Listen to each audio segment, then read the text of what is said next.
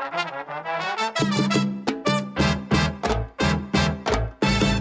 let me tell you what you're listening to. Welcome to Father Simon Says on Relevant Radio with Father Richard Simon. I'm here to answer your questions. Have a question? Give us a call. 1-888-914-9149. As any question you may have about the Lord, the faith, and the church. That's 1-888-914-9149. This is, in fact, a radio show called Father Simon Says on Relevant Radio.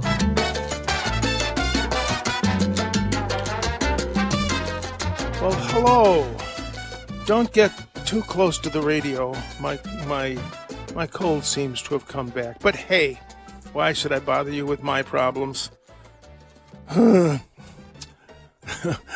What we heard St. Paul say a few days ago, that the wages of sin is death.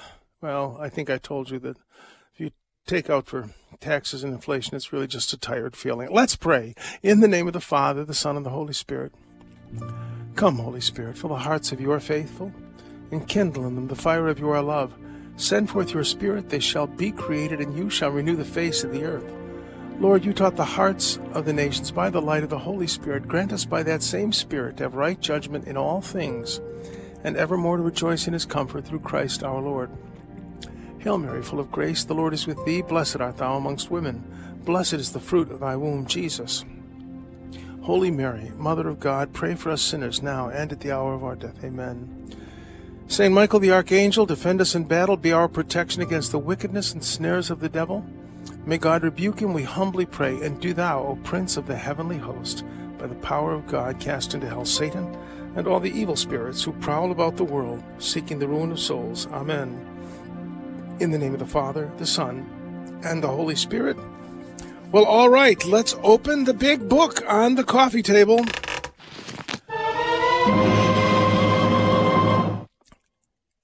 I did something great fun this weekend. I actually read and listened to the entire letter to the Romans. Are you kidding me? No, I would never kid you. And it occurred to me, we don't do that. We get little Bible snippets all the time. And we don't understand that these letters were written for a specific purpose to a specific community, using specific vocabulary. And that's fascinating to me. And I found what I like to think of as a smoking gun about my harebrained theory.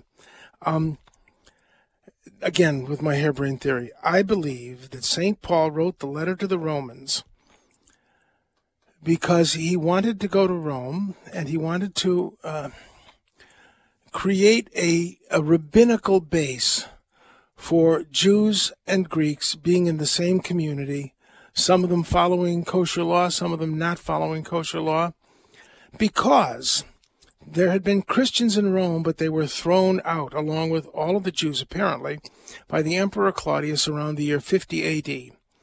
And after Claudius died, and Nero and his wife Poppaea were running things. Poppaea was very pro-Jewish. Nero decided to let the Jews, who included the Christians, Christians were not thought of as separate from Jews, to allow them back into Rome.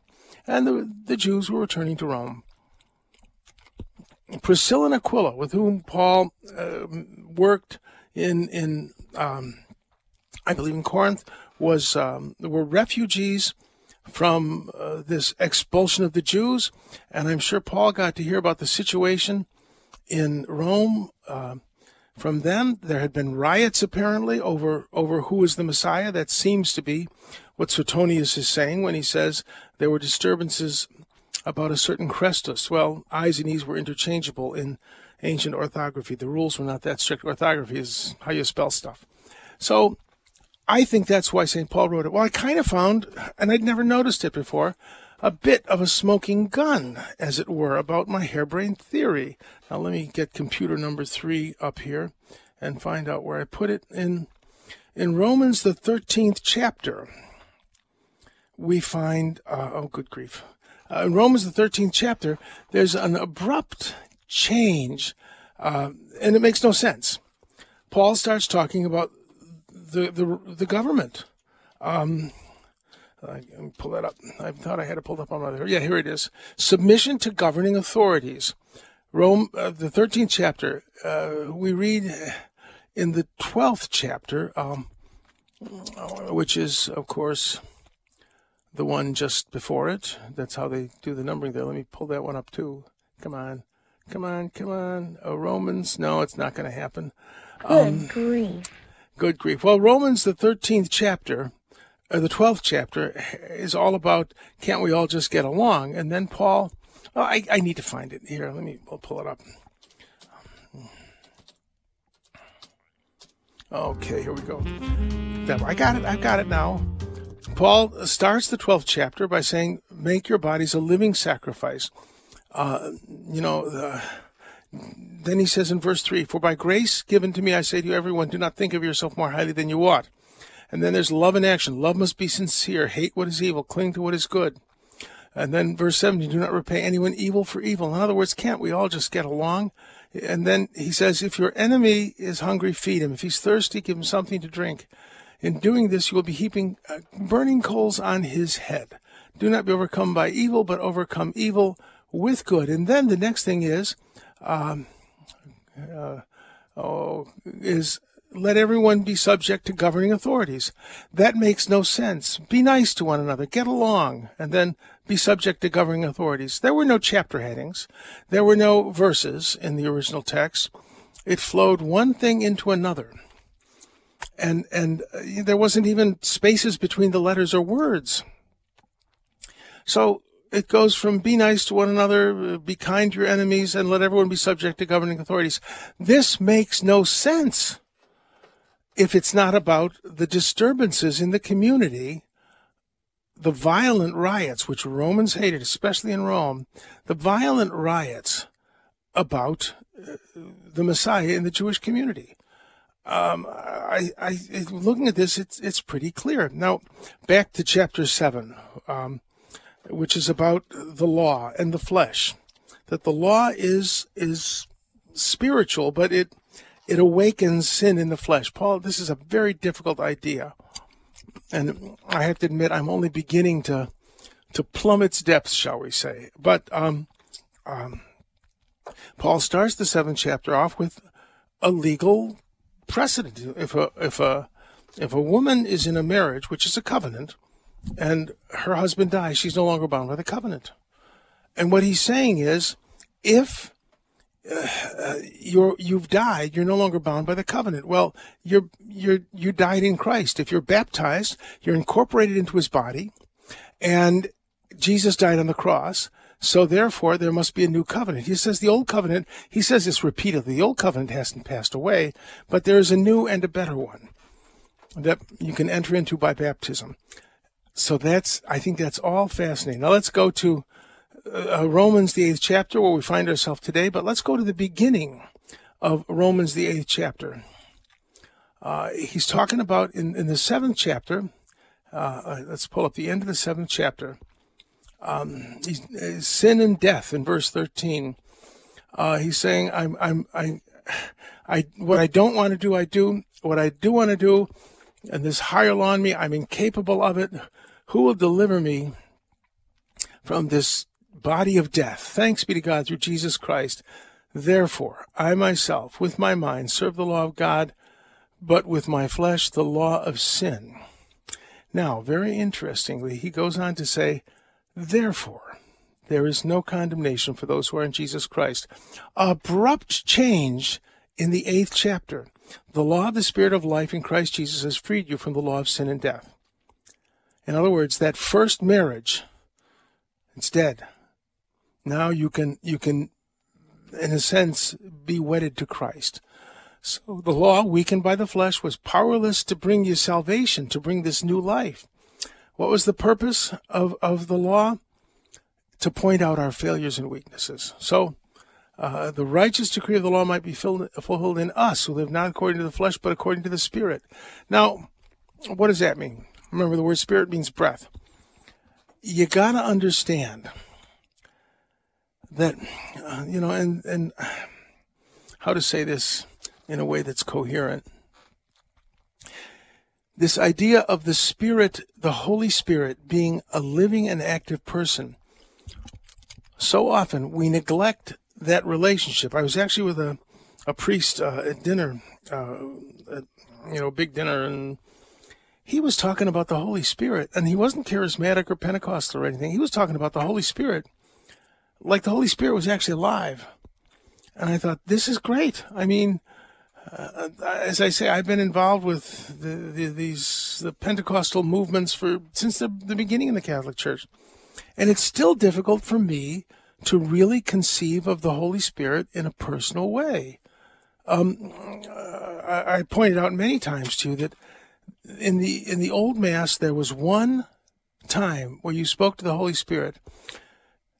Come, sanctify your spirit, Almighty and eternal God. That was the only prayer in the Mass addressed to the Holy Spirit. And since the words of the offertory have been changed, that's cut out. We don't even speak to the Holy Spirit now in a direct way in the Mass.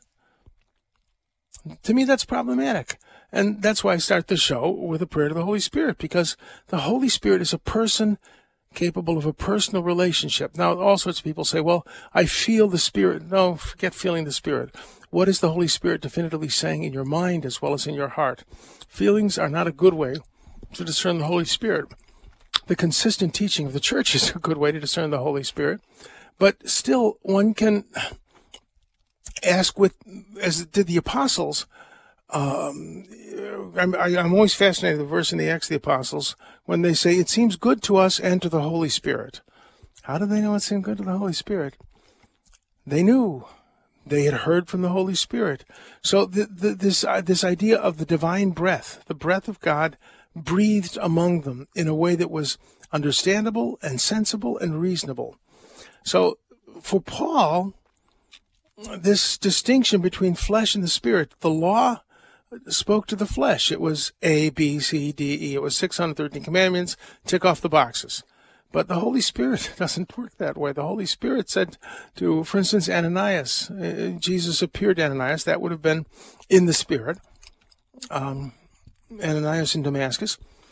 And said, I want you to go baptize Paul. And Ananias said, he'll kill me. I mean, the visionary life of the early church was very vital. And it really still is vital among us. We just don't really pay much attention to it. Well, so that's the beginning of the letter. And then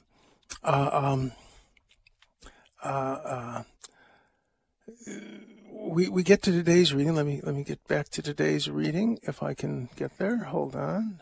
No. Come on. I'll get there. Good grief. Good grief. You know, I click a button on the computer, and it just doesn't do what I want it to do. You know, I really think that long before artificial intelligence, they'll come up with artificial stupidity. All right, we're back. That's the mouse. I found my mouse. That's the mouse. Okay, we're in Romans, the 8th chapter, the 12th verse, finally. Those who are led by the Spirit of God are sons of God.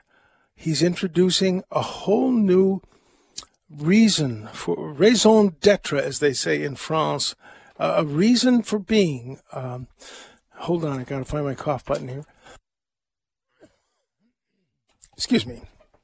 I don't want to infect any of you. All right. He jumps into this. For those who are led by the Spirit of God are sons of God. You did not receive a spirit of slavery to fall back into fear, but you received a spirit of adoption, through which we cry, Abba, Father. There's a doctorate in that line. Suffice it to say that of the three monotheistic religions, we are the only one that talks about the fatherhood of God being a universal thing. Well, don't the Jews believe in the fatherhood of God? Well, yes, they do. But they believe that he is the father of God, or that God is the father, not of human beings, but of Israel. Way back, like 130 AD, Rabbi Akiva, who was one of the great early Jewish teachers, well, he says that he affirms that everyone is created in God's image, but the special, intimate father-child relationship is reserved for his relationship to Israel. He says, Beloved is man, for he was created in the image of God. Still greater was the love that it was made known to him that he was created in the image of God. as it is written, for in the image of God he made him. Beloved are Israel, for they were called children of God. Still greater was the love that was made known to them. In other words, the only ones who have the right to be called children of God, and thus God being their father, are Israel. So God is the father of Israel, not of humanity, according to Rabbi Kiva. And the fatherhood of God is a limited fatherhood in the Judaism of the time of Christ and of Paul. And actually still, the Jews, Orthodox Jews, will talk about the fatherhood of God, but it's a little more hesitant than us. Jesus said, I go to my Father and your Father. When he said that, he was saying that God is as much your Father as he is my Father. By adoption, but still, that's fatherhood. So Paul introduces this new idea that the Holy Spirit, that there's more than the old covenant offered. There is adoption, and this is his big deal, that the Spirit himself bears witness with our spirit that we are children of God. And by the way, Abba does not mean father in Hebrew. It means papa. It's a term of endearment. So, well, let's go real quick. Let me look at the time very quickly to the gospel. I need to comment on that. But you see what I'm driving at with the letter to the Romans. Paul is making the point that God is the father of all human beings, Greek and Jewish alike, and they are siblings, whether they like it or not. They need to learn to get along. And then we, jumping ahead to chapter 13, stop rioting. It's not doing any good. I really think that this is the context of this letter, and without understanding in context, well, to me that's a great example. That context. The letters of Paul make no sense. They don't seem to follow a pattern sometimes. He goes from one thing to another thing to another. But if you understand the context, if you understand that there had been this political situation in Rome that had affected the Jewish community and and those members of the Jewish community and the Gentile community that believed that Jesus was the Messiah, if you understand that, that's why he throws in the governing authorities right after he says we should be nice to one another. You know, I would have said we should be nice to one another because the governing authorities won't be. But he didn't say that. He said obey the governing authorities. They're appointed by God. Well, let's quickly go to the gospel here. There was a woman who was in the synagogue for 18 years. She was crippled by a spirit, bent over. I have known women who had a terrible, used to call them dowager's humps. It's an osteoporosis condition, and it will bend a person over. You mean that's caused by the devil? I think this is an important thing to understand, that illness is not directly caused by the devil. And if someone is sick, we can't say, well, they need an exorcism. However, on the spectrum of human misery, illness is demonic in that sense, that the afflictions that come to us, cough button, the afflictions that come to us, like a bad cold, are the result of the sin of Adam and Eve, and in that sense are the result of demonic influence. And the devil makes our life miserable with everything at his disposal. We catch a virus, and then the devil comes and tempts us to despair or to not use the cough button or things like that. So, there isn't a one-to-one ratio, but the fallen and weakened human condition is, in a sense, the devil's playground. So that's kind of interesting. Well, the rabbis hated cruelty to animals. This was a very lovely and very real part of rabbinic teaching, and they would have no problem in getting an animal that had fallen into a pit out of the pit on a Sabbath. They developed interesting ways to do it. I think one of the ways, I'm not sure if it's in Talmud or in another commentary, but if you throw a bunch of cushions down into the hall so that the animal can walk out on its own with a little help from you, that's not work. So, it's just, they have all these convolutions and permutations of how to get an animal out of a pit, but they're going to do it. So Jesus says, you play actors, you're being so pious. I mean, you feed your animals on Sabbath. Shouldn't this daughter of Abraham have been unbound from the thing that was binding her? And it was kind of a reduction to the absurd, a reduction ad absurdum argument, and that's why Jesus said that about animals. You Pharisees are famous for your concern for animals. Shouldn't you be concerned for this poor woman? All right. That said, let us go to a break. We'll come back with letters, and the phones will be open at 888-914-9149. That's, of course, our Catholic Order of Foresters toll-free line at 888-914-9149. It's free. Take advantage of it. Call in. Father Simon Says on Relevant Radio. He didn't fall? Inconceivable. If you are in the market for health insurance, our sponsor, the Catholic Order of Foresters, is here to help you and your family find the most cost-effective health plan. Learn more at relevantradio.com/Forester. Jesus is the answer for the world today. Above him there's no other. Well, hello. Jesus is the way. It's a great song. Jesus is the answer. But I remember a book with Jesus, the answer was the question. Pretty much everything as far as I'm concerned. All right, let us now go to letters. Oh, by the way, the phone lines are totally open on our Catholic Order of Foresters toll-free line. It's toll-free, so 888-914-9149. 888-914-9149. Maybe people are afraid if they talk on the phone to me, they'll catch my cold. Don't worry, you won't. I don't think. All right, where was I? I was doing a letter here. All right. Last week, someone called into your show and said that they heard a priest say that infancy was owned by the devil or something like that, that babies belong to the devil. Well, it's kind of cynical. There are some children I know who baptized them. They managed to unholy the holy water. You disagreed. I think the person who called and the priest in question might be referring to the fact that baptism is considered an exorcism. In a simple form, exorcism is performed at the celebration of baptism. You know, even people who are possessed do not belong to the devil. If you give yourself to the devil by occult practices, perhaps you can say that you belong to the devil, but possession is not, even people are possessed. What is it? I forget the three levels. There's temptation, obsession, possession. That's, we belong to God, and the devil's going to have to get used to it. I think that's an important thing to understand. An exorcism, in a possession, the devil takes over the physical capacities of a person, but they're not, as far as I understand, they're not owned by the devil. They're still owned by God. And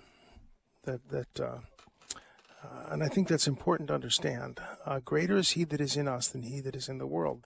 I am a student at a rather liberal Catholic in name-only college. Our campus is abuzz with the possibility of deaconesses, since we know that deaconesses existed in the early church.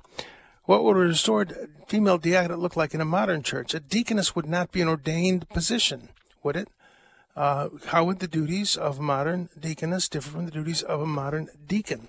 Well, in the early church, they had great sense, and this is as I understood it, that there were people who, there were deaconesses to assist in baptism for women and children, that decency demanded, because you were wearing only the suit you received on the day of your birth from your mother. When you were baptized by immersion in the early church. That was the usual way to do it, though they did use sprinkling when they had to. That's what we read in the Didache. But generally speaking, the preparation for baptism would have been inappropriate for a man to be in such an intimate teaching relationship to a woman or to a child. And I think that's great good sense on the part of the early church. That was one of the primary roles, and they ministered to people where it would be inappropriate for a man to minister to them. There is no evidence that there was an ordained diaconate. The word deacon simply means minister or table waiter or servant. So yes, there were women in service in the early church, But there's no evidence anywhere that it was an ordained position. In fact, the Pope has just said that women cannot be admitted to the Sacrament of Holy Orders. The past 3 popes have said that consistently, and St. John Paul the Great said it very, very definitively, and in a way that certainly sounds infallible. So there you go, anonymous female college student. And well, that's not fair. What do you mean that's not fair? You have to understand that Jesus lived down the road from where there were temples to mother goddesses that had priestesses. If he had wanted to bring women into that sacrament, he would have. Well, why didn't he? Because it's kind of I know that this makes a true feminist howl, but in a sense, the ordination of men is a kind of affirmative action for the weaker sex, meaning men. That women are the bearers of life, and men. I actually knew someone who was very woke back when I was in college. We were woke then too. He was very resentful that he couldn't be a mother. He was nuts, but he used to go about saying it's just not fair that I can't get pregnant and be a mother. I thought, oh, don't ask for things like that. Who knows? But the giving of life is so sacramental, and we think, well, that's just a dodge, that's just an excuse. I don't think so. I think it's real. That men need the extra sacrament in a certain way, but I don't want to get into that. But yeah, there was never any evidence that there was a sacramental diaconate for women. All right, let's see. Do Orthodox Jewish women shave their heads when they marry? Kind of, yeah. I don't know if they shave their heads, but they cut their hair very short, and then they might wear a wig. So, yes, that's true. They don't.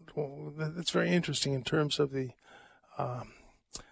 St. Paul's statement that a woman's hair is her glory, and it even tempts the angels. So, all right.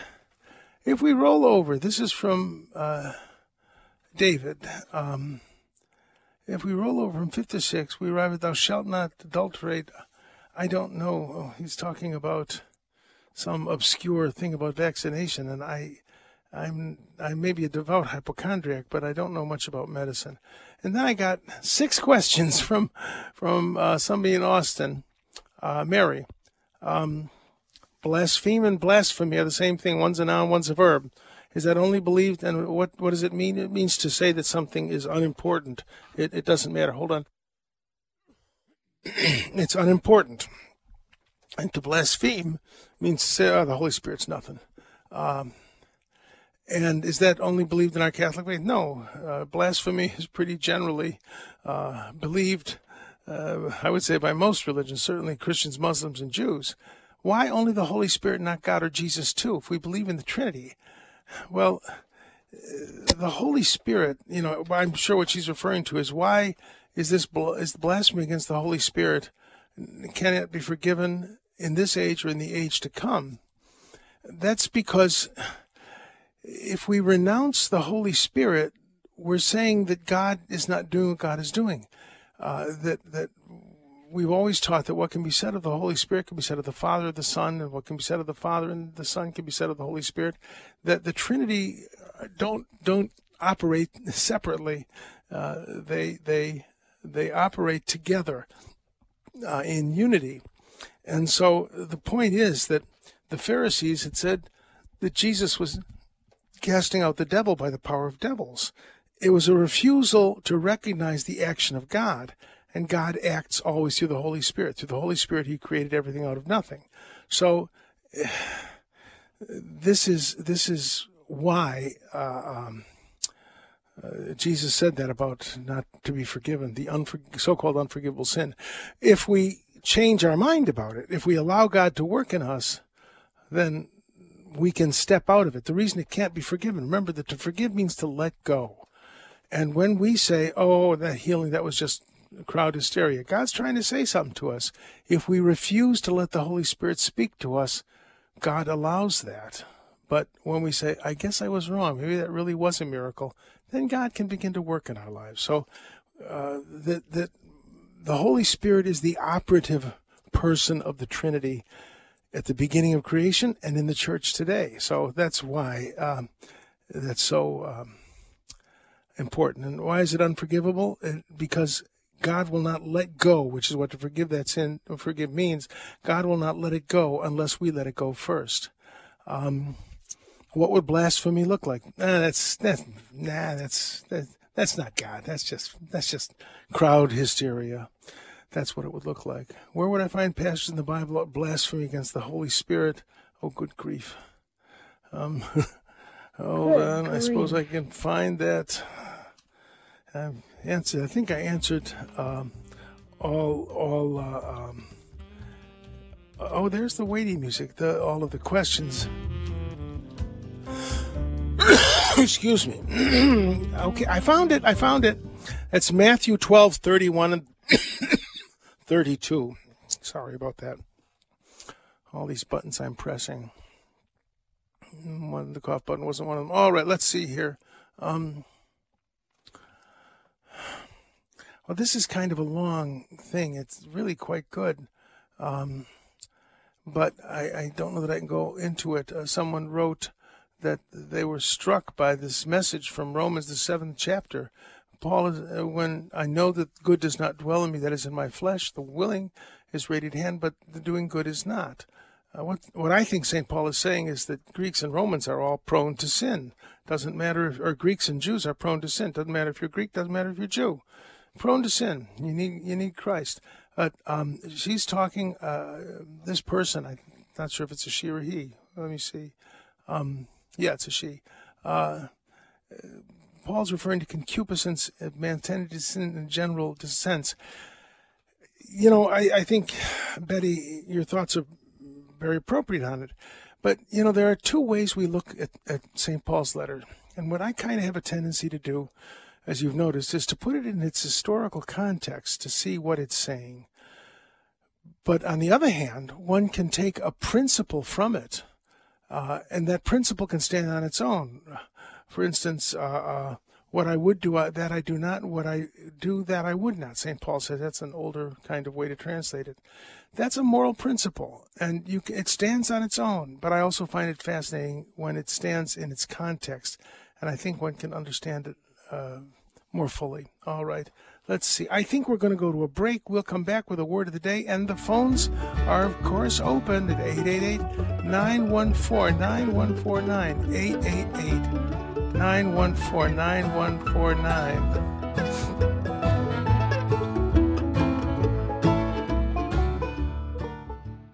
You can support Relevant Radio in many ways, joining a giving society, donating a vehicle that you don't need anymore, and now donating a piece of land or other real estate.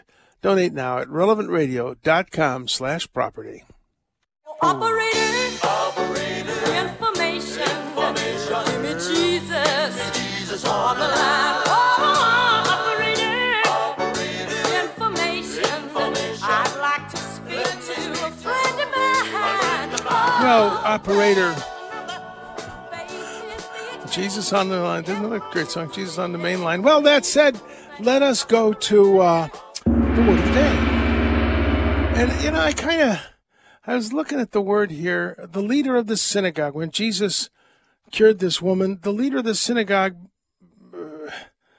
was indignant that Jesus had cured on the Sabbath. When I think of indignant, I think of someone sort of spluttering and, oh, well, you can't do that. And I don't think that's exactly what the word means. It's an interesting word. It's aganakton. It really means, agan means excessive, and akton probably means pained. He was excessively pained. I think it was probably very sincere on his part. He was just overcome with, I don't know if you've ever been in a church service where someone does something outrageous. You're pained. I think it was rather sincere. But Jesus goes on to call them hypocrites, which, as you know, because I tell you all the time, that means play actors. And the best actor has convinced himself of the role. He's in the zone. He's You know, if you're playing Julius Caesar in a drama, you become Julius Caesar.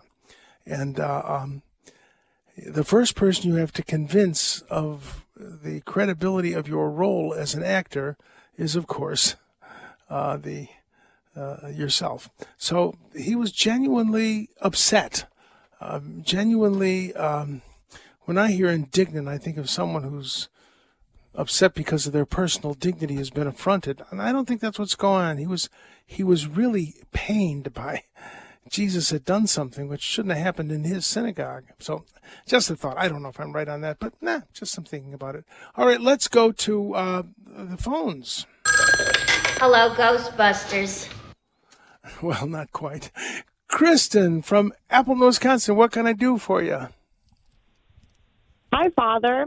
A quick Hi. question for you. So, hello. You've talked about New Age music and Mass and how you're not a fan of it.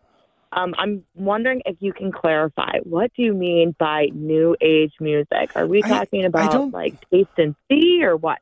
No. I don't think I said New Age. I don't recall saying New Age. If I did, I misspoke. Just trite and shallow music. The point I'm trying to make is that we've become so conscious of how the liturgy makes us feel that we are forgetting about there's liturgical music in my head, but we forget about the idea that I'm here to worship God. You know, it's about how I feel, and we're so accustomed to feeling. We're such romantics that we take the Reformers said, maybe this will be helpful. The Reformers 500 years ago said that Mass was not a sacrifice. It was about the instruction and consolation or edification of the people. When they said that, the church service ceased to be worship. You see, when I was a kid and the woolly mammoth still roamed, we had what we called the low Mass. There was no music at all. The priest came out, faced the wall, and in a language we couldn't either hear nor understand, he changed bread and wine to the body and blood of Christ and offered it to the Father. And we knelt there and we followed along in our missals, and it was all about God. But in this kind of age in which we live now, it's all about how it makes me feel. If I don't feel it, it's not real. Honey, I don't feel love for you anymore. We're getting a divorce. And the Christian message, in part, is this is about faith, about trust, not about feeling. And love is what you do when you don't feel it. And the generation in which we live is exactly the opposite. And my point is that Gregorian chant, or chant in general, conforms the melody to the words. And the words of Scripture are written by the Holy Spirit. The words of hymns are written by people who come and go. And the word in a hymn, the words are conformed to the melody. In other words, we're not listening to the Holy Spirit. We're listening to some guy who wrote a song in 1960 that he thought would make people feel good and entertain them. I'm not against hymns. There are some beautiful hymns. And prayer is the lifting of the heart and mind to God. And there are some hymns that really do help one lift the mind and the heart to God. But to squeeze out Bible text from the Mass in order to have some feel-good music, I think is inappropriate. Does that make sense to you? Yes, I think it does. And I appreciated the dialogue when I did tune in about, good. Yeah. standing firm with music departments and what have you. But yes, I hear what you're saying and understand it better.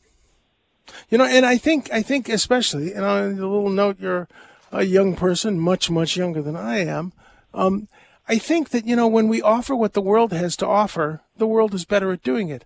But you go into a church where there are a bunch of people singing in a way you've never heard before and singing words from Scripture, it's very striking, that it's something that the world can't offer. Whereas kind of elevator music that is kind of relaxing, well, you get that in an elevator or a grocery store. But the beauty of the Catholic liturgy, in part, is because it speaks of another world, a world yet to come, and a world that's long past. So you're transported into another reality at a good liturgy. So I hope that helps a little. Yes, it does. Thanks, Father. Thanks, Kristen. I'm honored that you listen. God bless. Let us now go to Mark from Apple Valley, Minnesota. Hi, Father. I heard from a priest a while back that when during the Mass, when the priest holds up the water and the wine, the host and the wine separately, that represents, not just represents, but that is the death of Christ. And then when the priest takes a piece of the host and drops it into the chalice, the reunion of the body and blood is the resurrection. I was wondering what you have on that. Well, what you're talking about is what we used to call the minor elevation, when the priest lifts up the host and the chalice, and there's no wine there, it's the precious blood, but he lifts up the body and blood of the Lord, and he says, through him, with him, and in him, in the unity of the Holy Spirit, all glory and honor is yours, Almighty Father. That is, in a sense, that is Calvary, because Calvary was the offering of Christ, Christ offering himself to the Father. So, yeah. But the fraction, they call it the fraction ritual, or the breaking of the bread, that has taken on a meaning. It's people look at it and say, oh, the body and blood of the Lord are reunited. But what that really comes from is an ancient Christian practice that a bishop from the next town over, a couple towns over, when he wanted to express unity with a bishop in another town, he would send a piece of the consecrated host, carried probably by a deacon, over to that bishop, and they would put it in the chalice. It was a symbol of unity. That's where it came. That's where I was taught it came from. But it has taken on that meaning of the reuniting of the body and blood of the Lord, which, the body and blood of the Lord aren't really separate. In the host is the body and blood of the Lord. The cup is the body and blood of the Lord. The host represents the body of the Lord. The cup represents the blood of the Lord. But the host is the body and blood of the Lord, and the cup is the body and blood of the Lord. It's called the doctrine of concomitance, that you can't separate them. This is a spiritual and a mystical thing, but it has taken on that symbolism. Does that help? Yes, it does, Father. Thank you. Good. Well, good. Thanks for calling in. Let's go to John from St. Cloud in Minnesota.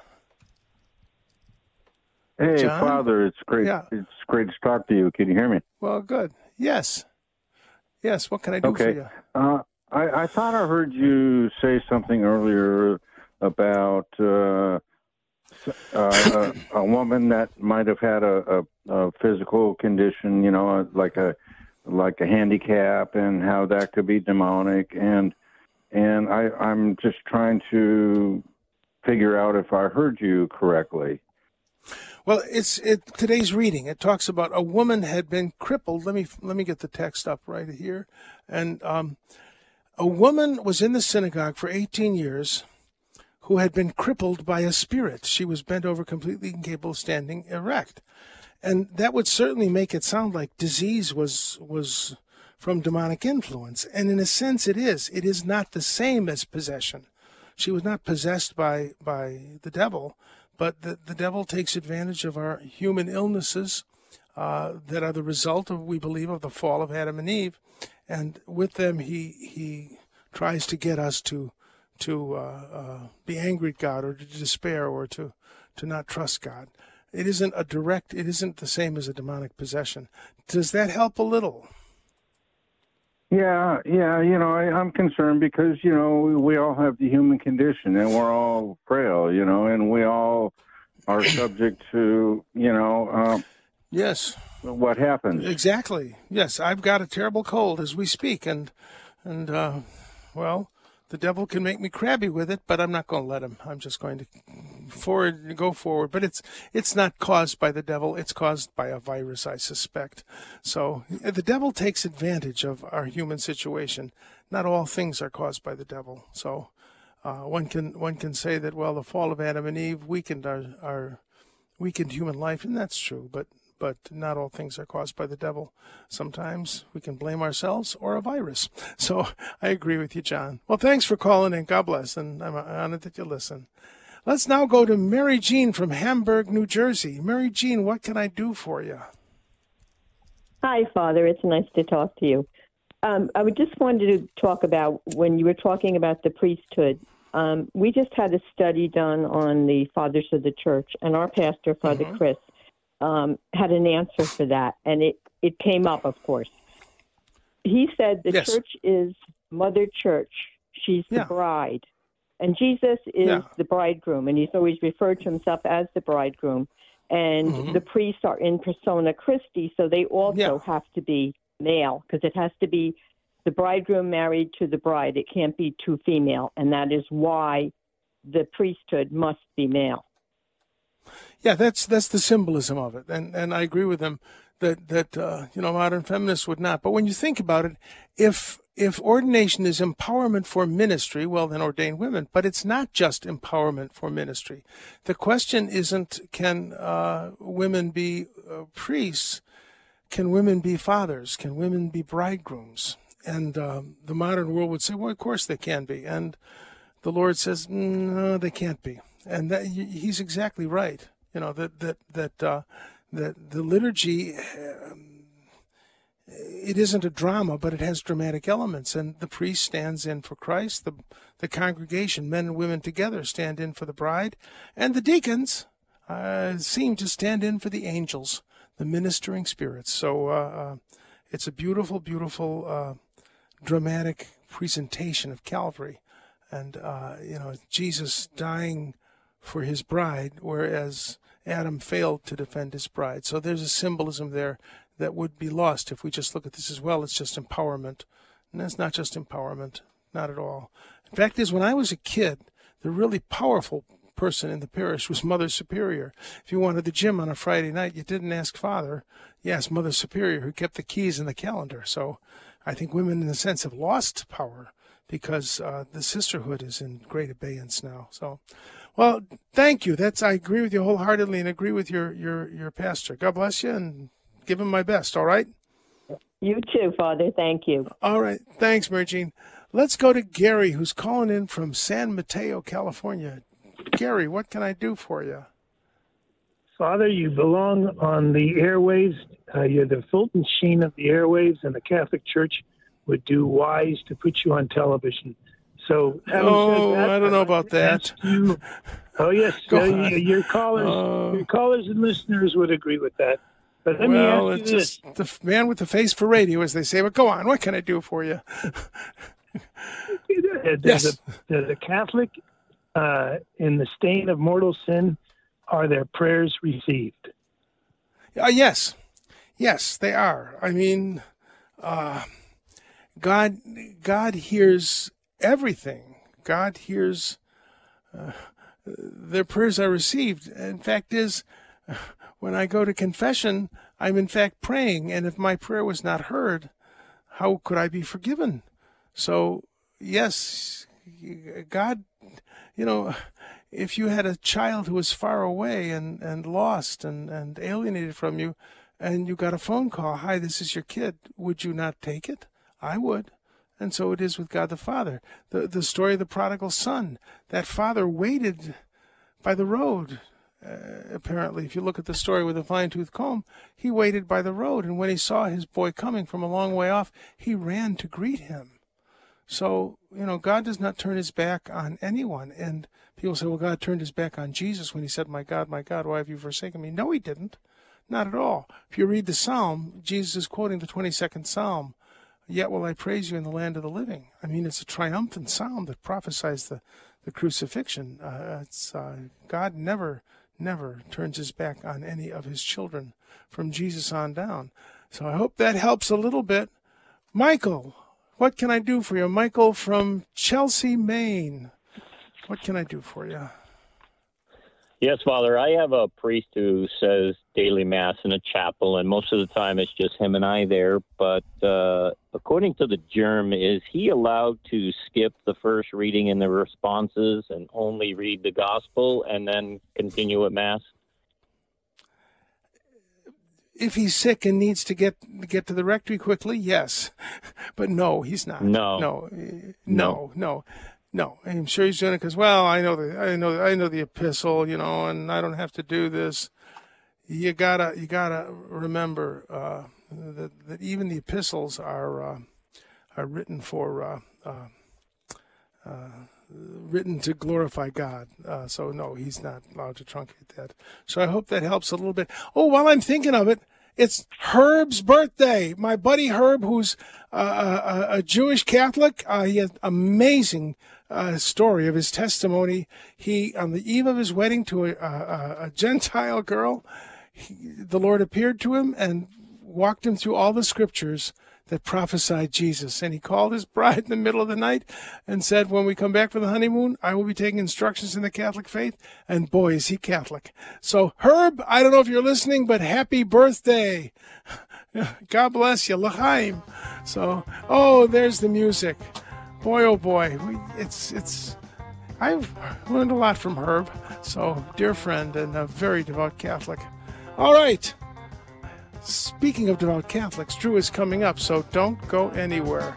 All right. God bless. Bye.